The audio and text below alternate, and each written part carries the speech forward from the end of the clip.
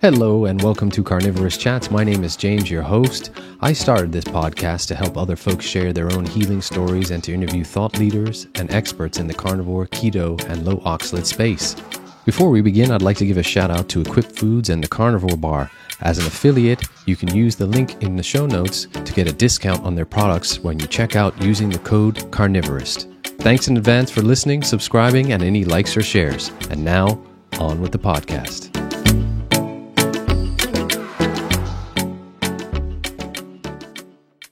Hey, James, how's it going?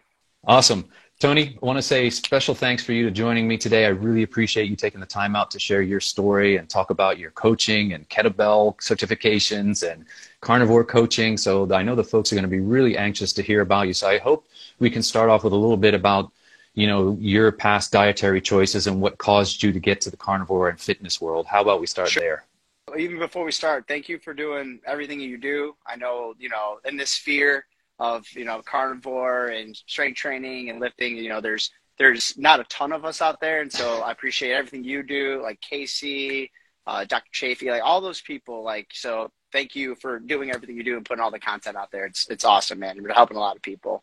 Thank you, sir. Appreciate that. Yeah, so I started out, I was a young kid. I was like super overweight when I was super young, and in the house, nutrition really, it's kind of like we're eating out, we're cooking with vegetable oils, we're, just the standard American diet. So as a kid, I just was really heavy, and I started getting into strength training and running and started to see some results. And as I progressed into the high school level, I became an athlete. I was wrestler, football, and just yo-yo dieting was one of the big things for me, up and down. Just not a lot of education, really. It's just just eat less and work out more, and hey, you're good.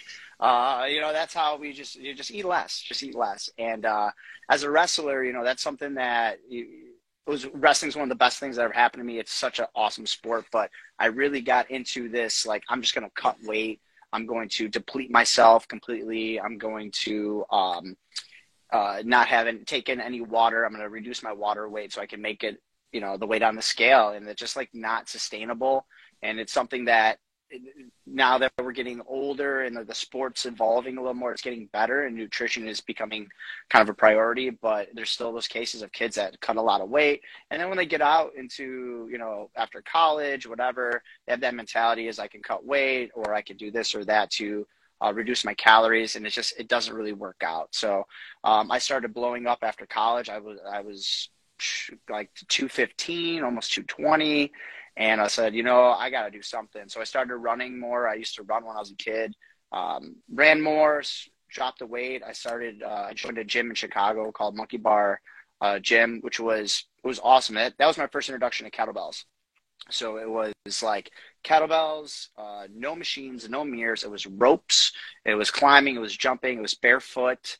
It was great. It was awesome. But they had one of the pillars was a vegan. They were promoting the vegan diet, and that's when, at that time, forks over knives, right? All those things. We even went to go see. Yeah, exactly. We went to go see when Rip Esselstyn came in. They did a thing in Chicago. We actually were there. We were running workouts for them, all that stuff. And I was getting in shape. I was looking better. I felt better. But then there's that point where you just can't. I couldn't sustain it anymore. I was eating all the time. I was eating out of boxes because it was vegan. I was eating processed tortillas. I was like, oh yeah, I can't. James, how much quinoa I had in my life when I was a vegan was ridiculous. Quinoa, kale, all those things, I always felt bloated. My stomach always hurt. I was never satisfied with my diet. I would just continuously eat and eat and eat. And then I tried carnivore or keto first. I kept hearing keto, and I was like, oh, let me try this out. So I tried it, and I started feeling better. I still had vegetables, and the taste of vegetables never bothered me whatsoever. I grew up on it. Started keto, and then the brain fog, that's a huge thing. That was the first thing. I was like, oh, brain fog. I feel a little more alert. started losing weight, feeling good. And then I kind of said, I heard the Joe Rogan podcast that everybody heard with Sean Baker. It's like, only meat. All I eat is meat. I was like, man, I wonder how that is going to work, you know? So I tried it for a little bit, and I really enjoyed it. Felt great, lost weight, was a little bit leaner, and my performance went up a little bit. Like, I was lifting heavier, I was running longer. Then I started getting starting to like the nuances of it. And I was like, hey, can I like compete and work out, like doing these things? And I started doing more running. And then COVID happened a little bit, and I was like, I need a goal. There's nothing to do. So let me sign up for an Ironman. I was like, because I was starting to like gain weight in the house. I was like, because there's nothing to do. So I signed up for an Ironman. It was just always a goal of mine. And I didn't want to change my diet.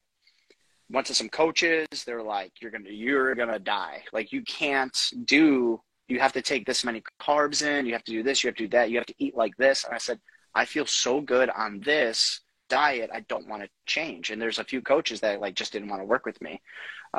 So I found a coach that was like, yeah, if like you feel like that works for you. He's like, I'm kind of against it, but you know, I can do the blocks for you. I can give a program, but like if that nutrition piece is on you, I don't know how to do that. They reached out to Casey Ruff, which was basically and this is the thing about the carnivore diet. And a lot of times, and even when I get people that come to me from Rivero, and they're just like asking for permission to eat like this. It's like, yeah, you can do this. Like, this is okay. So he gave me some really great trips. I started training on a carnivore diet and did a full Ironman on it. Loved it. Autoimmune issues. I've mentioned this to some people before, is I would have, and again, everybody's issues are different. Some are super extreme. I know you've had like an extreme case where it was like you were getting really sick. My issues were coming in terms of, you know, mental clarity, like that brain fog, inflammation. And then I had blepharitis in my eye, and it was the most annoying thing in the world. It's where your eyelids, like they flare up, they get inflamed, and it literally would look like I got punched in the face. It'd be flare up, and they had me on doxycycline. They just kept giving me pills. They're like, oh, put a hot compress on it. It never worked. And then once I transferred over to a fully carnivore diet, it went away. And there's no cure for it. There's just these treatments. But I very rarely will wake up and my eye be this big. It was the most annoying thing in the world. Again, not in the grand scheme of things, not that big of a deal, but it was impairing my life. Like, I would have a huge black and red eye sty like every other month, and it just was terrible. So, but that's kind of how I progressed, and that's how I found carnivore and tried it, and I don't think I'm ever going back. Yeah. Me either, Tony. Yeah. Me either. You know, let's dig into that. That's what's amazing, Tony, to me is when I listen to your story, is that it's so similar to mine in terms of progression. Mm-hmm. I went into high school. I was on crew, as you probably heard me talking to Scott Neslinski from Carnivore Cast. I don't know if you ever listened to that one, but he had similar things. And we also, you know, it's an important fact to talk about that men also go through this yo-yo dieting as well as women, because I was actually cutting weight to get on crew. You had to be a certain weight for the 8 boat. I think it was 165 pounds. So I ended up going to university. It all fell off the wagon, as you know. I had the Frosh 15 that turned into the Frosh 50, I think. Which was just bad. And I, you know, eating the standard American diet way of things, my health was starting to decline. But then, like you, later on a little bit, admittedly, I found the vegan diet. Like you, I sort of fell into the propaganda with forks over knives, and the fact that it was supposed to be the healthier alternative to eating and do all these wonderful things for you. And like you, I felt good for a while, but it was that 5th year for me when I fell off a cliff. Tony, what I wanted to hone in was, when you made that switch from the vegan diet into keto, which, you know, is again, similar to me, I did the same thing. Had you been eating a lot of the oxalate-based foods on the vegan diet, you know, now that we know sort of like we talked about the quinoa, which is high in oxalates. Had you been eating the chia seeds, the spinach, the kale, that stuff? Yeah, I think you mentioned it. I listened to, I couldn't catch it live. I listened to you and Sally Norton, which is a fantastic guest to have. She's awesome. And chia seeds in the smoothies. You know, I'm doing kale. What was I putting? Flax seeds, chia seeds. I'm making my smoothies. brown rice because it's supposed to be healthier, but we're finding out brown rice is like even worse, you know. I was eating all that, and I tons of quinoa, kale, beans was one of the things. I was like, well, like I need my protein, so like I'm gonna put beans, sweet potatoes. Like sweet potatoes are the healthy, right? So I'm gonna keep a lot of those. But my gut like could not keep up. The gut couldn't keep up. I was always hungry and always irritated. And again, there's that honeymoon phase where you're feeling good, just because if you're eating not junk food, or you're not eating whatever like McDonald's every day, and you go to a plant-based diet, like, yeah, you're gonna feel great. It's better than that. But then after a while, your body's just like, I'm not getting enough nutrients. Like I was like, oh, low fat. I'm not gonna have butter. I'm not gonna have this. And then it starts to wear on you. I know my hair. That's when my hair started kind of really thinning out. Now it's actually come back a little bit. I mean, I'm getting older. It's thinning still, but it was really, I was starting to get almost bald spots in my head, and I couldn't figure out why. And then once I got back onto more of like animal meats, like I'm going to eat the cholesterol, I'm going to eat the fat, I'm going to eat those things that my body wants. I started feeling better, and I've again, I'm not looking back. I try to avoid as much as I can now. So, but hopefully within time, like I've healed my body from that, because you do a lot of damage. Like you do a lot of damage if you're still going on the diet and you continue. And it's like, yeah, I'm fatigued. My gut hurts. I'm irritable. Like my mental state is like people don't, when I say like, because I eat this way, I don't like feel depressed anymore. They look at me like my hair's on fire. They're like, how does that have to do with anything with depression? I'm like, it's a real thing. Your mental state and what you eat is very tightly connected. And I've learned that, because how I feel now, I could not comprehend that 5-6 years ago. How I feel now is completely different than my mental state 5-6 years ago. And it's all connected. Completely agree, Tony. Completely. I obviously went carnivore after being vegan and my health going off a cliff for the health, to gain my health back after feeling so awful, the physical. I mean to say, what really surprised me the most about the carnivore diet was the mental benefits, as you talk about. You know, the anxiety left, the depression left after a number of months. My mood is just steady, Eddie, all day long. You know, I'm going through, between you and I and everyone listening, I'm going through a bit of a rough patch in my life right now. Had I been vegan at this time, I probably would have lost my mind, but I'm know how to deal with things a lot easier. I can take the stresses that life throws at you on the daily a lot more easily on the carnivore diet. It really is an amazing benefit that people talk about, especially thankful carnivore Brett, one of the coaches, you know, he's healed his mental illness through this way of eating. Tony, when you transitioned from sort of into keto, were you eating a lot of the keto bricks and all the almond nut stuff still, and like including a lot of fats like the coconuts, bulletproof coffee when you did it? Yeah, that was you know, you do the MCT oil, you do the coffee with, you know, throw butter in there, things like that. I was doing at first it was starting to get kind of popular, right? So there wasn't like a huge keto market. Then I found myself falling into this trap through keto where it's like the labels were keto. Like, oh, I could have that. It says keto on it. This type of a food, well, or treat, right? Oh, that's a chocolate treat, but it's keto, so I can have it. It's basically, you start in a way where it's like, yeah, you limit the carbohydrates, great. But then there's all these like packaged things that are starting to come out that say keto, keto, keto. And at some point I just started realizing like, this is not even food anymore. It's something else. It's just like, if I have to read the ingredients and there's a list, like I probably shouldn't be eating it, because I fell into that. My dad, he's had like health battles a little bit, and he ended up actually having open heart surgery. He had to have quadruple bypass. You know, he was a smoker for years, things like that, but he went on keto, lost a ton of weight. He's like, he was really into it, lost a ton of weight. But then it's like, I open up his fridge, he's got keto ice cream, keto this, keto that. And he just completely bounced right back to where he was, if not worse. And it's just one of those things where you start good, but then we start implementing these things. We start messing around with the food. It's not real food anymore. You're just eating sweets and treats. So that's my one kind of thing I have, not against keto. Like everybody does it great, whatever, if you're doing it right. But when we start eating out of boxes, and that's what I found in the vegan diet, I started eating things that were plant-based, but it's not really food, and I wasn't really getting the right nutrition. So.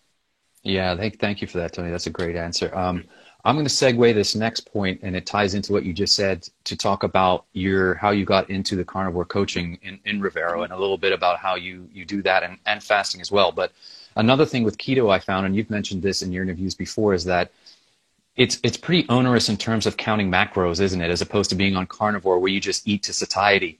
Yes. When you learn that, and how do you approach your clients now as a carnivore coach when they come to you and say, I'm keto, but I want to lose more weight, but I've stalled. Please help me. How did you do that, and how do you do it for your clients, customers? Yeah, for me, it is just kind of finding what fits for me in terms of like how much am I eating, what am I eating, what are my eating windows. I've actually, within this past month, I've actually played around a little bit too. I've actually increased my intake of meat and animal-based things. Like I usually typically about 2 pounds, and I was eating once a day. I was getting pretty lean. I was feeling great. That could be like ribeye steaks, burger patties, whatever it may be. Then I increased that up a little bit just to see like, okay, if I increase this, am I going to get stronger? What's going to happen? So I've increased it a little bit, and I've actually, my deadlift's gone up. Everything has gone up, but I'm not getting as lean as I was. And when people say you can eat whatever you want on carnivore diet, that's not necessarily true. Like you're still putting in calories in your body, and if you're not really using them, like it's going to be stored as fat. Like that's how it is. I'm going to continuously like play around with it now. Then I'm going to start running again. I'm going to start getting into maybe some races in the summer. I'm probably going to bring that down. My strength is up, but it was like, I want to lean out a little bit. But in terms of like helping people, it depends on their goals and what they're doing currently. I think that eating to satiety is great. I think if they're having 3 meals in a day, like just to start as they are, all right, let's kind of maybe figure out what for your schedule works the best. Let's make it to 2 meals. You eat as much as you feel you need, and then have 3 or 4 more bites. So you feel full, and you're having protein, so it's sustaining you. You're having fat, so it's sustaining you. You're not constantly like rushing back to carbohydrates. That's the biggest thing. You can eat, like I could eat a whole pizza. Easy. I could eat a whole pizza. But then within 2-3 hours, like I could eat more. I could eat more. But when I eat 2 pounds of meat, there's a point where I was like, my body is like regulating and saying, hey, you're good. You don't need any more. You're full. And satiation is the one big thing that we strive for, or I have my clients strive for. And it's okay to increase butter. Like you can put butter on things. It's okay. They're like, oh, wait, I should put butter on this? I go, sure, yeah.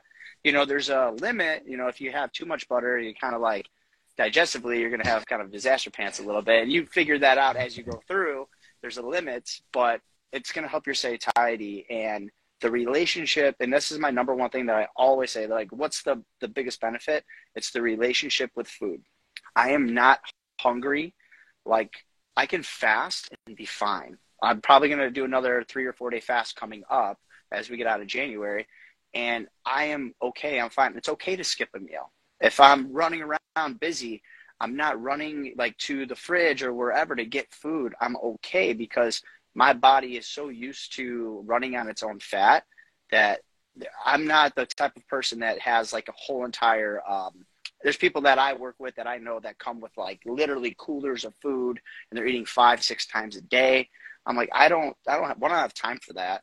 2, I don't want to count my calories all day. 3, like it's just so much. It's like taking so much out of my day. If I can make it super simple, I'm going to eat once or twice a day. I'm going to have animal-based products, and I'm going to put a little butter on it, salt. I'm satisfied. I'm satiated, and I'm getting the best nutrients available to me. And that's the way I like to approach it. There's individuals. It depends on who they are, body composition. You can tweak it as needed. Some people have experience with fasting. Some people don't. I work the best on 1 meal a day. I really enjoy it because it's simple. I know my food in advance. Like I just stock my freezer with a bunch of meat and I know exactly where it's at. Like I don't have to like prep. I get it out early in the day. When I get home, it's defrosted. I make my steaks and my burgers and that's it. I don't have to think, which is great for me. So. No, that's amazing. Tony, I've talked about our similarities on our journey, but one difference I can tell you is that I heard you say that one of your bucket list items was to do an Ironman. I know that that's a pretty impressive bucket list item, my man. What was really striking to me, Tony, and we can talk about how you prepared for that Ironman. I'm just really interested because you ran it fat adapted, which is incredible. You talked about endurance athletes becoming pre-diabetic in some instances due to the high carbohydrates that they have to stack before a race. I had never even realized that before. That's crazy. Tell me about that. Yeah. So as the athletes, and again, it depends on, you're going to go two versions. And this is the way I think about it, like your general, like weekend warrior, I'm running races, I'm doing this to be healthy version. And then you have like your real athletes, right? So the people who are running these races, like they're told, and this is when I was approaching, some coaches didn't want to work with me because I'm like, I really want to do this fat adaptive. I'm into the carnivore diet. They're like, you're going to die. Like you need carbohydrates. I was like, what about running on fat? They're like, no, can't do that. So you have these people that are told by coaches, like you have to have this many carbohydrates an hour on your training runs. You have to carbo load before the day of, kind of deal. And these are the meals you should be eating. Well, the problem with that is you continuously are spiking your blood sugar, right?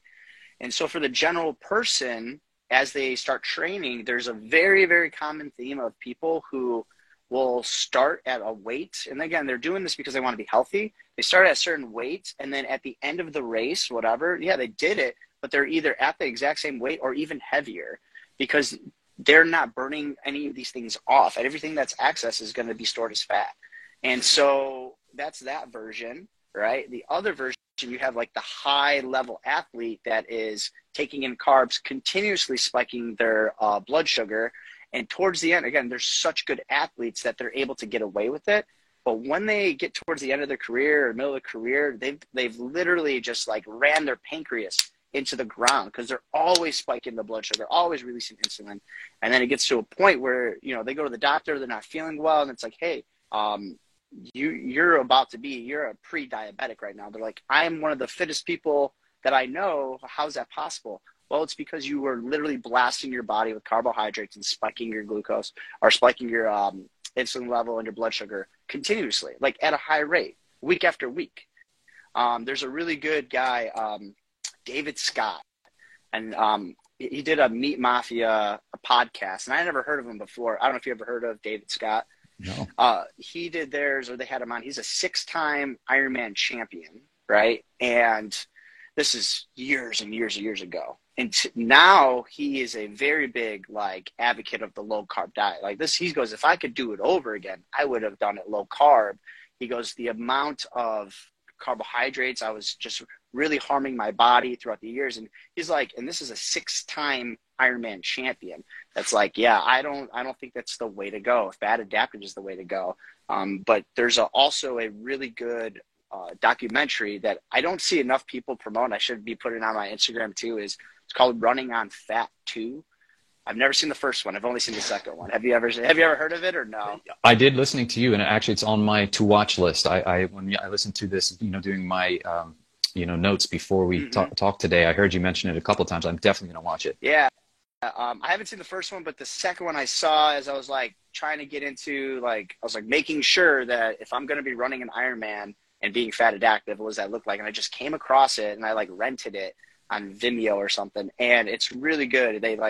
It's like a couple who are rowing from like a 40-day row, and it's all like on a ketogenic diet.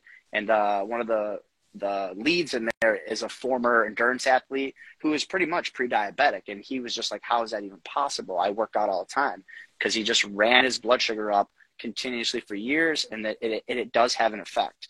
He might not look like it because he's fit and he's an athlete, he can get away with it, but internally there is a price to pay for just jacking up that blood sugar. Yeah. Tony, what I want to talk about next, if it's okay with you, is, we're talking on the coaching side and what you do, and I think what you do is so incredible. And folks, you should go follow Tony after this live at Tony the Primal Coach, and that segues into, I want to talk about how you came up with the name Tony the Primal Coach, One of the things I heard you say is you don't like to be pigeonholed into one area of sort of, I'm all carnivore or I'm all Mm-hmm. keto. I can, whatever your issues are, and we'll find out what they are. I'm here to help you. Talk to us about how you came up with that philosophy. I really appreciate it. Yeah. So if you go, I was even going to delete these things at the beginning of my Instagram. I don't know if you saw them, but like my tag was the carnivore athlete. Like, this is after my Ironman. I'm like, I am full-fledged. I am a carnivore athlete, like this and that. And I was like, I feel like that just could be intimidating to people. Like, not everybody deems themselves an athlete, or like, oh, I don't really want to do carnivore, but I'm interested. So I've like followed Mark Sesson's work a lot, and I'm in the middle. I'm almost done with it to do his primal coach certification. I'm almost done with it. It's pretty intense. It's very intense. Are you doing it now or have seen it? No, but I was talking to Ashley Van Houten, the muscle maven, who is also she's a primal coach too, and she was she worked with Mark Sisson and did a lot of his marketing, I think, on that side, I think, for his stuff, but. She was saying how intense it is. Yeah, it's very time consuming. So it's just like I have a full-time job, I train, whatever. So like I'm chipping away at it, but it's very good. It's very intense, and the science is really great. But the breakdown is good because with the whole primal background is, in the terms of like nutrition, right? It's eating more animal based, right? They say like, protein is your friend. Fats are good. Like, your body runs on fat. It's good for your brain. It's good for your body. Like, it's okay to eat those things. Limited, but here's the thing. They have limitations on like how much carbs you can have in terms of what you want. So just to maintain in this like primal food pyramid type deal, 150 carbs a day is like you're maintaining for people. So some people aren't ready to give up sweet potatoes, rice, whatever it may be. But if you can be within that 150 and increase your fat and protein intake, you're going to feel better. And then it gets down to like, hey, if I want to start to lose weight a little bit, I can shrink that down a little bit to 50 carbs a day. And you could still work out, live your life, just a smaller amount of carbohydrate. Carnivore is virtually like no carbs, but it's okay. And there's this point of metabolic flexibility, which is something that I feel that's where I live. So I'm able to burn fat. If I'm really on the carnivore diet, I can burn fat fairly easy. I can run on fat. I can fast. I can do all that stuff. If I have like fruit or something, and I think some people demonize it. Some people like want to take my carnivore card away for having fruit, but it's okay to have fruit every once in a while. I think sparingly, and it helps me too. If I'm going to do a very intense workout and I want some more pop, like I want some quick energy, it's going to be hard, intense, but short sprinting, I might have some fruit beforehand just to have it in my body. It saves me too, like if I go out and there's like a birthday party, whatever, and they're having cake, but there's fruit. And I'm like, I don't really want the cake. I just have some fruit. That's okay, sparingly. I think there goes into this, it's like strict carnivore, keto, and there's like stuff in between. I know this is me personally. And I think Anthony Chafee's talked about this too. I can't buy fruit. I can't buy it, because if I buy it and if I buy a lot of it, I will overconsume it.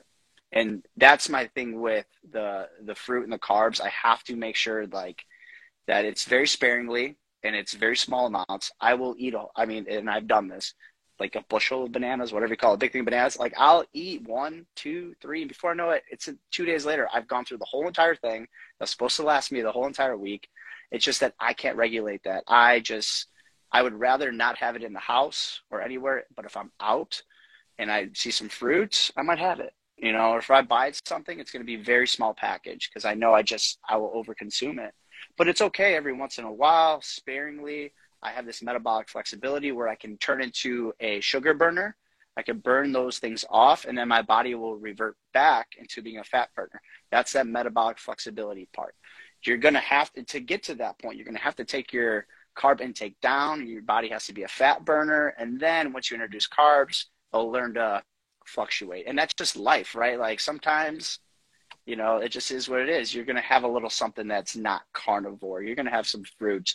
I was at a steakhouse and they threw mushrooms on my steak, And I asked not to have the mushrooms on, but they were there and I ate them. I mean, it wasn't that big of a deal for me. There's some people that if they have any type of like vegetables, they get these flare-ups or whatever. To me, I can handle it. Excessive amounts, no, I just don't feel good. But it's okay to go, you know, a little bit of fruit, a little bit of vegetables, if that's what you want to do. But we shouldn't be very dogmatic on like steak, butter, salt, nothing else. You know, I think it's too hard to follow for people, and it's too much pressure to put on somebody like a client. Like, you can only have these things. No, like, hey, just know you have to limit those carbohydrates.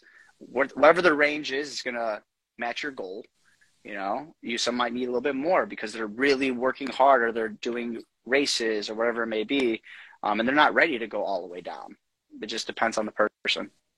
Yeah, no, that's really excellent, Tony. I really appreciate your point of view. I heard you say if you're super strict, you won't stick with it, which is facts in the coaching world. And you also talk about making food and workouts fun to get people healthy and happy, which I think is a really great approach from a coaching perspective. Speaking of that, talk to us a little bit about kettlebells. And I am so interested in this because as I get back into my fitness, because I couldn't work out for a long time because I was too sick, I'm lifting weights again. I've put on almost 30 pounds in the past year, but it's mostly muscle, man. It's really good. And I'm really interested in getting in kettlebells. I understand the approach, you know, the convenience of them, the minimalist approach that they have. How did you get into them, and what are the benefits that most folks see from using kettlebells? And my real main question to you is, what weight do you start out with? I'm so confused. It all varies. We actually just had a kettlebell workshop here that I do once a month, and it's just all technique. And it's one of those things where it just takes a little bit of time. There's some movements you can do right off the bat they're fairly easy, but if you want to get the most bang for your buck, you know, it's learning these things. Like a kettlebell swing is great, a swing and a Turkish get up. If you could just do those two things, like you're going to put your body into a lot of stress. You got cardio, you have strength, you have mobility. It's like I'm doing only two things and I can get way more bang for my buck than sitting at the gym for, I don't know. There's people that go to the gym, this gym culture that I used to be a part of, I'm not going to lie, where you go and you just talk with your friends and you bench 3 sets and then you walk around and you chat and then you move to the next machine and the next machine or whatever. And I'm there for 2 hours. I'm like, I don't have the time. But a swing, a get up, a kettlebell snatch, these are all things that could be very ballistic, cardio related, and build muscle. So it could be whatever you would like. I say typically, if it pretty athletic person, you know, that's coming in that has some athletic experience, you could start from like a 12, 14, 16K and just work on swings and then progress. And then as you really once you get the technique down, the bells start getting bigger and bigger and bigger, and you become stronger and stronger and stronger and stronger. And you could always mess with the rep range. You could always mess with what you're doing, but it's only a couple things. Like I only have 4 bells that I really work with. That's it. And I can get an amazing workout. The other piece of it is the mobility so I go to a gym that I don't work at. I'll just go to one of the gyms in Chicago called Jaguar Strength, and it's a lot of barbell work there. It's a lot of barbell work. I tore my rotator cuff, or I tore my labrum, and I had they shaved off some of my rotator cuff. So a lot of this front rack position with the bar, I just cannot do it. I don't have the mobility. They're like cool enough to be like, yeah, man, we already know you're doing kettlebells, so just go in the back and do your kettlebell stuff. But for me, it's I can work on my mobility. I can get into different positions. I can feel safe. I don't have a huge bar over my head. I only have 1 bell or 2, but I feel like I'm more in control. And that's what I love about it too, is I am in more control. I can build up my weights. I can work on my mobility. And I have clients that have been with me for 6 months plus, and the way they can move now is directly like contribute to our goblet squats, right? Some people could not even get into a certain position where their hips can't go below their knees. And now, like, because of the assistance of the weight, they're able to have mobility, Turkish get-ups, shoulder, thoracic, like everything is getting developed because you're moving this weight around in ways you can't do with a dumbbell. You can't do it with a barbell. You can't do it with a machine it's not going to work. So just be able to take a load and move it in different ways. That's, to me, that's movement. Like that's life. I can do those things with the bell where I can't do it with the barbell sometimes. So that's why I love kettlebells. A lot of my clients, they already know we'll do some other things for sure. Like it's not 100% kettlebells, but most of my clients will be using a kettlebell most of the time, and they love to see the progression. You know, if I can get somebody from an 8K get up to 16, 20, it's a huge jump, and they get excited about it. Yeah, what it appeals to me about it, as you say, is the ease of doing it, the minimalist approach. You don't need a huge pile of dumbbells, which I accumulated when the pandemic hit. We went and bought dumbbells, which I'm very thankful for, because that's how I've been working out at home. But it also, the mobility aspect really appeals to me. And this is going to tie into my next point, Tony, is that Strong First certification. Through you and knowing about this, I followed them on Instagram. And the detail in the movement is what really intrigues me, because I realized like a lot of people, had been doing a lot of exercises incorrectly for the most benefit, getting the bang for the buck. And this Strong certification is a really, again, pretty intense one. Could you talk to us about that? Yeah, and I won't mess this one up this time. I don't know if you listened to that with me and Casey Ruff. I was like, I kept saying 50 snatches, but I meant on each arm. And I like called him back. I was like, hey, man, I meant 100, not 50. I don't want the Strong First people coming after me. But no, Strong First, kettlebell certification. And there's a lot of certifications out there for kettlebells. It's not the only one, but it's one of the only ones. And there's maybe a couple more. Russian RKC is another one, but I just like Strong First. And you have to, at the end of your 3-day session, you have to test out. So you have to show that you can do the movements properly. So like a front rack squat, a press, things like that, a kettlebell swing. But then the hard part would be the snatch test. So you're going to have to demonstrate you can do a snatch test. So you have 5 minutes to do 100 kettlebell snatches. I was like 180 pounds at the time, so I had to use a 24-kilogram bell. It's like 50 pounds. So you'd have to go. You could put the bell down, but you have to do 100 like very technical snatches within 5 minutes. And if you don't get those snatches in 5 minutes, you're allowed to submit a video later. You only have like a certain window. I know I went up, and it's nothing against the guys in front of me, but they put us in the line. And the first two, I was the third one in the line. The first two guys that went up both failed. They got to like 93, 90 something. They're like, no. I was like, oh, dude, I'm up next. I'm a little scared at this point, because I practiced, but I didn't like crush myself, right? And I was like, okay, like I think I'm prepared. Let's go. And I did my snatch test. I was like, I am not putting the bell down. Everybody I saw put the bell down, like didn't make the rep count. I'm going. So I think I finished under 4 minutes. I didn't stop. And the guys were like, Jesus Christ. I'm like, dude, I don't want to fail. But it's good. And they have different things like this April, I'm going back to the Dome, which is in Rosemont, just outside of Chicago. And I'm doing the barbell certification. And again, like I'm not a big advocate of the barbell, but I want to learn, and I want to learn for my clients, because they might be a little bit more comfortable with the barbell. Some people don't like the weight on the wrist of a kettlebell. I like to do barbell or trap bar deadlifts, because I can, build that up and get heavier and heavier. So I'm doing, they have barbell, they have body weight. They have another certification, which is level 2 for kettlebell instructors. So you have to test again, and then you have to do another, like all these different movements. And I don't know if you heard about like the Beast Tamer or the Iron Maiden. Have you heard of these? No.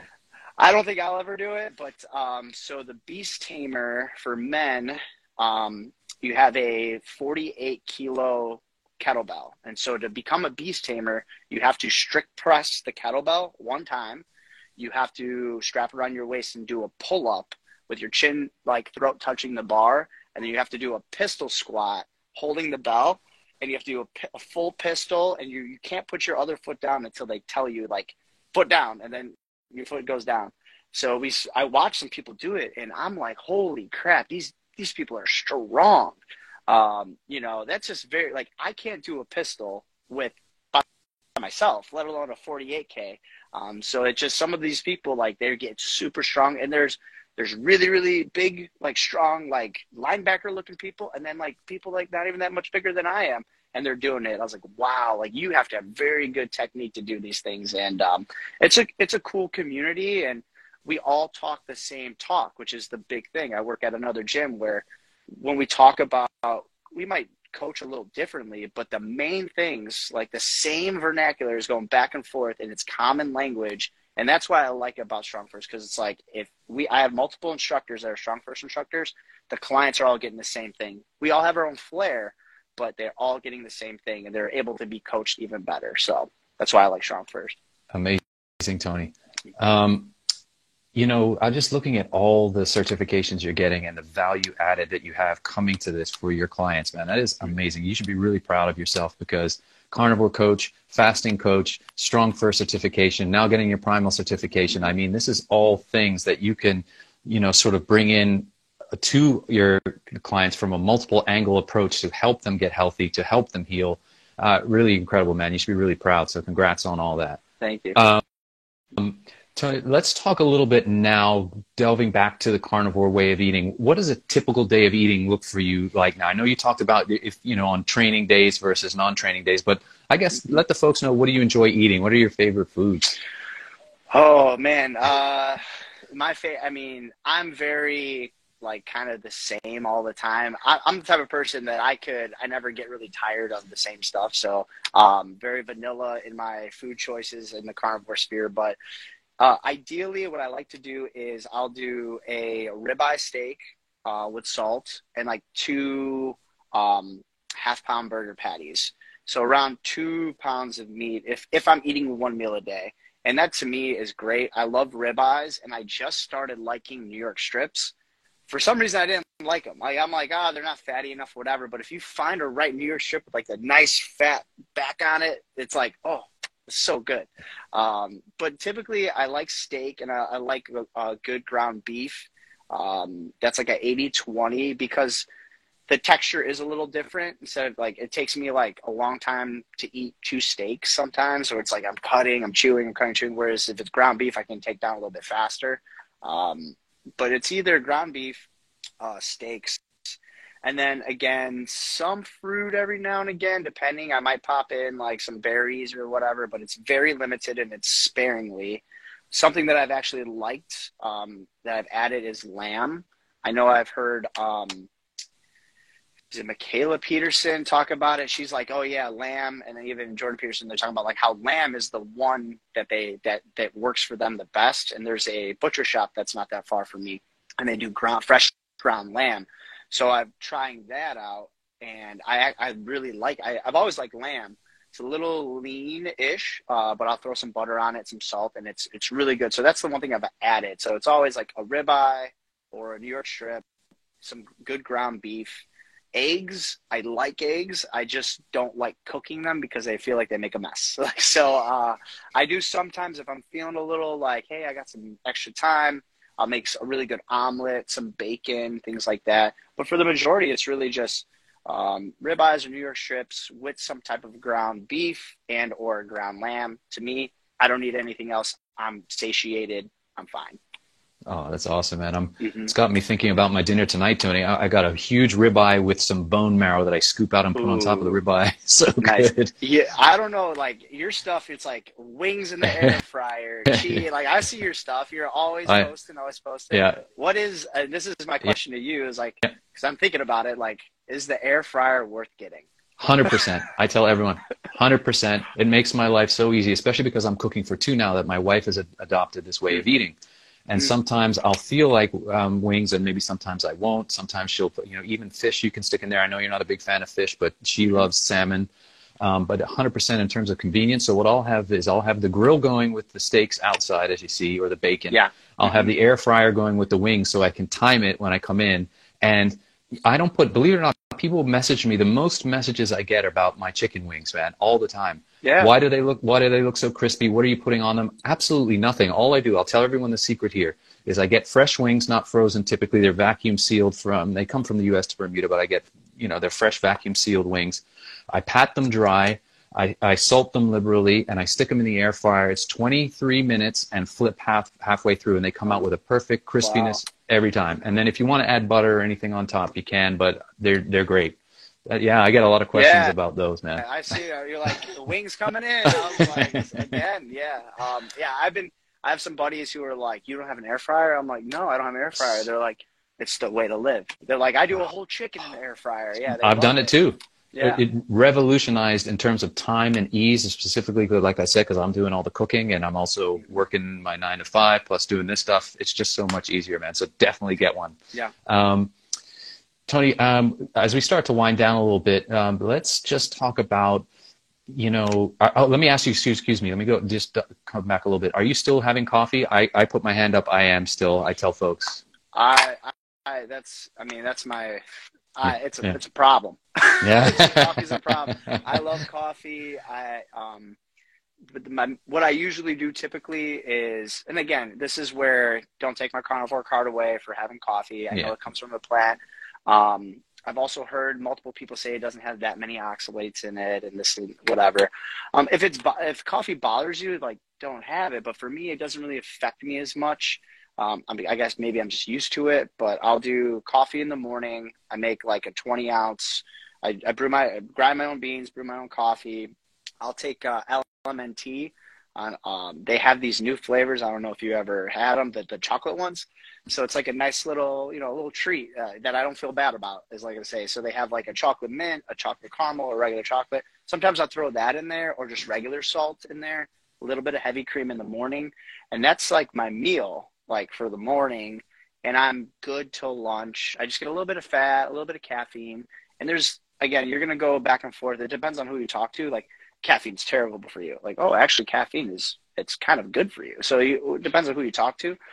My problem is, like, I got to stop drinking coffee after like 11, because we at work, we get free coffee, which is fantastic. But however, it's one of those things like, you know what, let me get another coffee, let me get a coffee. So I definitely have to like cut back on it. But no, I'll drink coffee. After my first coffee though, I try to just have it black. I don't want to have additional cream. I don't think I need it. But in the morning, I like to have a little bit of fat in there. Yeah, no.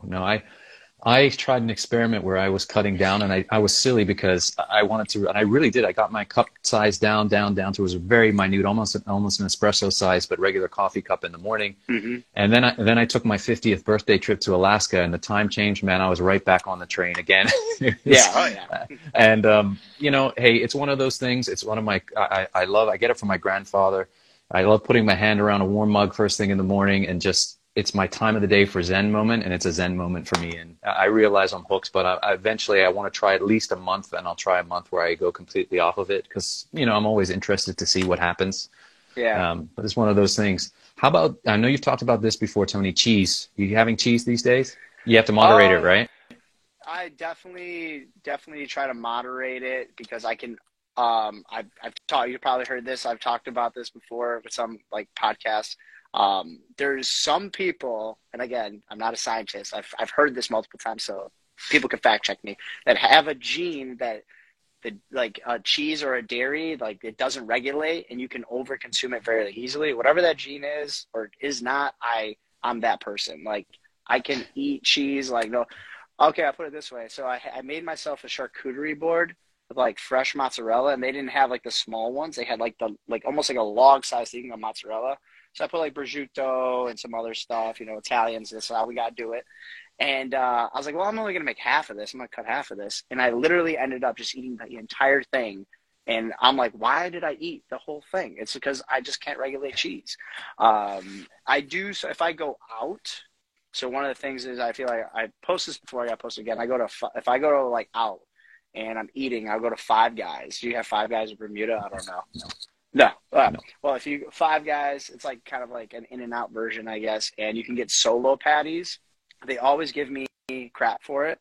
But if you ask for a solo patty, it's $2 a patty. And I usually get like 4 or 5 patties. And like, you want cheese on that? And I'm like, yeah, I'll do cheese on something like that. And that's every once in a while. But I try not to have cheese a lot. Just too much of it. I do feel a little icky afterwards. But I can definitely easily eat way too much cheese. It's a problem. I did hear you say that, Tony, and I was going to tease you and say I heard you had the the Italian snip, the gene Yeah. snip. It's Whatever. mozzarella. Yeah. But I definitely know some people, like there's people in my family and they're definitely not Italian, but they cannot moderate the cheese. I Yeah. can. I'm lucky. You see me, I have my 4 slices every morning Yeah. with my burgers, and I enjoy it, especially for those of us that are coming from a high oxalate background, because the calcium, which I love to have because I couldn't tolerate any dairy for a long time, the calcium binds to the oxalate as they pass out through your gut and your stool. So it's a really beneficial thing to have.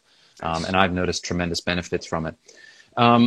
Tony, last couple of questions for you. One question came from Therese, who may be still on. I'm not sure if she is, but what would you say to someone that has a herniated navel herniation that wants to do kettlebells? Do you think they still can? Do they have to be careful? Any sort of those hernia injuries?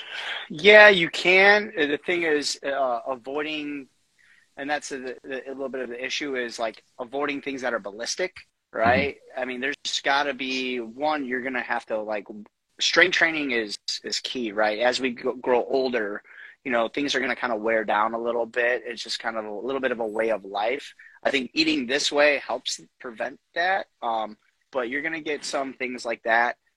But using a kettlebell is fine. But I think that just very, very like slow movement patterns, goblet squat, single arm press, double press. I think with the mobility, you can maybe go a light bell and work on the mobility factor. Doing Turkish get-ups, not going super heavy. Kettlebell swings might not be in your bag because it kind of might hurt your back, so you stay away from those. But definitely using a lighter bell for those mobility things, or build up the other bells where it's a very strict movement that there's a lot of tension. Like the way that we do double rack squats, goblet squats, like I tell them, like, you're like a Coke can, right? And like if I have a Coke can filled with Coke, I could stand on it and it's not going to fold. But if I brace and I fill my body with air and I create a lot of tension, I can do a squat and I'm super, super solid. So it's like creating tension, bracing. That's going to help save the back. And that's just with all lifts. Doesn't matter what it is. But yeah, definitely doing very strict movements. And then if you are going to do things with mobility or ballistic, a lighter bell, you know, and then you go from there and you see how they progress, because maybe building up that lower back or the front, we can get you to the point where it's like, oh, now I can start doing other things, but starting slow and then slowly building up until you're pain-free. Awesome. Thank you, Tony. Last question. What's next for Tony Pescola? You're doing all these certifications. What's next for you? What do you want to be doing for the next sort of 5 years this year, the rest of this year, whatever you want to talk to us about? $1 million question, right? Yeah. So, well, I'm a PE teacher during like the day, and I coach youth athletics. That's the main gig. My thing right now is I haven't really talked too much about this, but I have my own LLC that I started. It's called Primal Foundations, and you're like, yeah. So I'm slowly trickling into getting that space set up where it's a lot of free stuff. That's my big thing is, and me, not that I'm a perfectionist, but it's like, I'm waiting a little bit to release it because I want it to look right, you know, but it's going to be basically strength training for people, videos, like PDFs. And if people want to do one-on-ones, they can, and that's something separate, but giving a space and a place for everything that I feel like for me, I labeled it Primal Foundations is because we have these foundations that we need to build in strength. And then in our nutrition, even in our mental space too, like we have to have fun. We have to do things that we enjoy. One of the Primal Blueprint things that we talked about, how like we think that everybody was just hunting back in the day, right? Everybody's hunting and that's all they did. Like, no, there's like 6 to 8 hours of play a day. And that's like important too. So there's those pieces, and that's why I call it Primal Foundation. So slowly working to releasing that and a lot of free stuff. I think some people live in this space where they like ebooks. And I'm like, for a carnivore diet, it doesn't have to be like an ebook that's this thing. It could be a sheet of paper, to be honest. Like, here, like, try these things. You like them? Great, you know? But, and it's not more to make money by any means. Like, if people want to like hire me personally to work with them, that's one thing. But my goals are really just like give information out, frame it so it's easy and accessible. And, you know, you're doing podcasting. Casey's like the man, you know, He just has like 500 episodes wherever he's got, but maybe dabble into that. But I feel like you're doing an awesome job. of just putting information, getting awesome guests. And like, I look at you guys and I'm like, I'm not doing enough. Like, I need to do more to put information on the space. And right now I'm affecting my circle right now. And that's what I'm affecting the most, is the people that are around me, because I have people that want to try this, that are really getting into carnivore. You know, somebody that has gout, that's like, hey, I've heard that carnivore can help. Is that true? I was like, yeah, gout's like totally about inflammation. If you go carnivore, that reduces that down. You might have less flare-ups. Whereas everybody was told, don't eat meat if you like, it causes gout. Like, no, that's not true. But instead of affecting my circle, which is great, I just get more information out to people. So that's hopefully where it's at, slowly but surely. Oh man, I appreciate the feedback. Thanks, Tony. And folks should know, you know, when I first started my account, which was basically last year, it's hard to believe, man. This year has flown by. You were one of the first folks that kindly followed me and commented and shared things with me. So I appreciated that. That's why I wanted to get you on right away as soon as I started doing these things. And also, you talk about Casey, man. That young man is incredible. What a great individual. And Tony, that just leads me into saying, thank you so much for today, man. You are an awesome talent. We're really appreciative of everything you're putting out there in this carnivore space. Where can folks find you? I know here on Instagram, but where else can they find you and connect with you right now? Yeah, so Instagram, Tony_the Primal Coach. And then my email is TonyThePrimalCoach@gmail that I have just open. But those are like my two main places. Again, working to make it easier for people to get connected to me, but I'm pretty much living off of Instagram right now. So. Yep. And also I understand too, Tony, they can contact you if they want through the Rivero website still for carnivore and fasting coaching, correct? Yeah, I have that link in my bio. I just keep it up there, but anybody who's interested, I guess more of my lore, again, I work with everybody, but the most people I get through there are people who are athletes that like want to do races and do this, but anybody can work with me through Rivero, either carnivore, like coaching them through that, or even fasting. I know I'm, you know, going to start maybe probably next week, put some stuff on fasting, because I like to do that every like 4 or 5 months. Like I'll just do a little bit of a fast and put some info out there. But those are all great things. Rivero's great, easy access for people to get to me.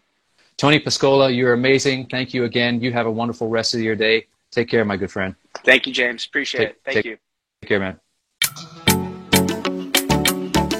And that's a wrap on this episode of Carnivorist Chats. If you've made it this far, I want to say thank you for listening, and also thank you in advance for liking, subscribing, or sharing this episode. Thanks again to the good folks at Carnivore Bar and Equip Foods. Don't forget to check the link in the show notes to get a discount on their products. And also, don't forget you can book me for a 30-minute carnivore coaching session through Rivero Health. Again, the link will be in the show notes. Until the next time, be well.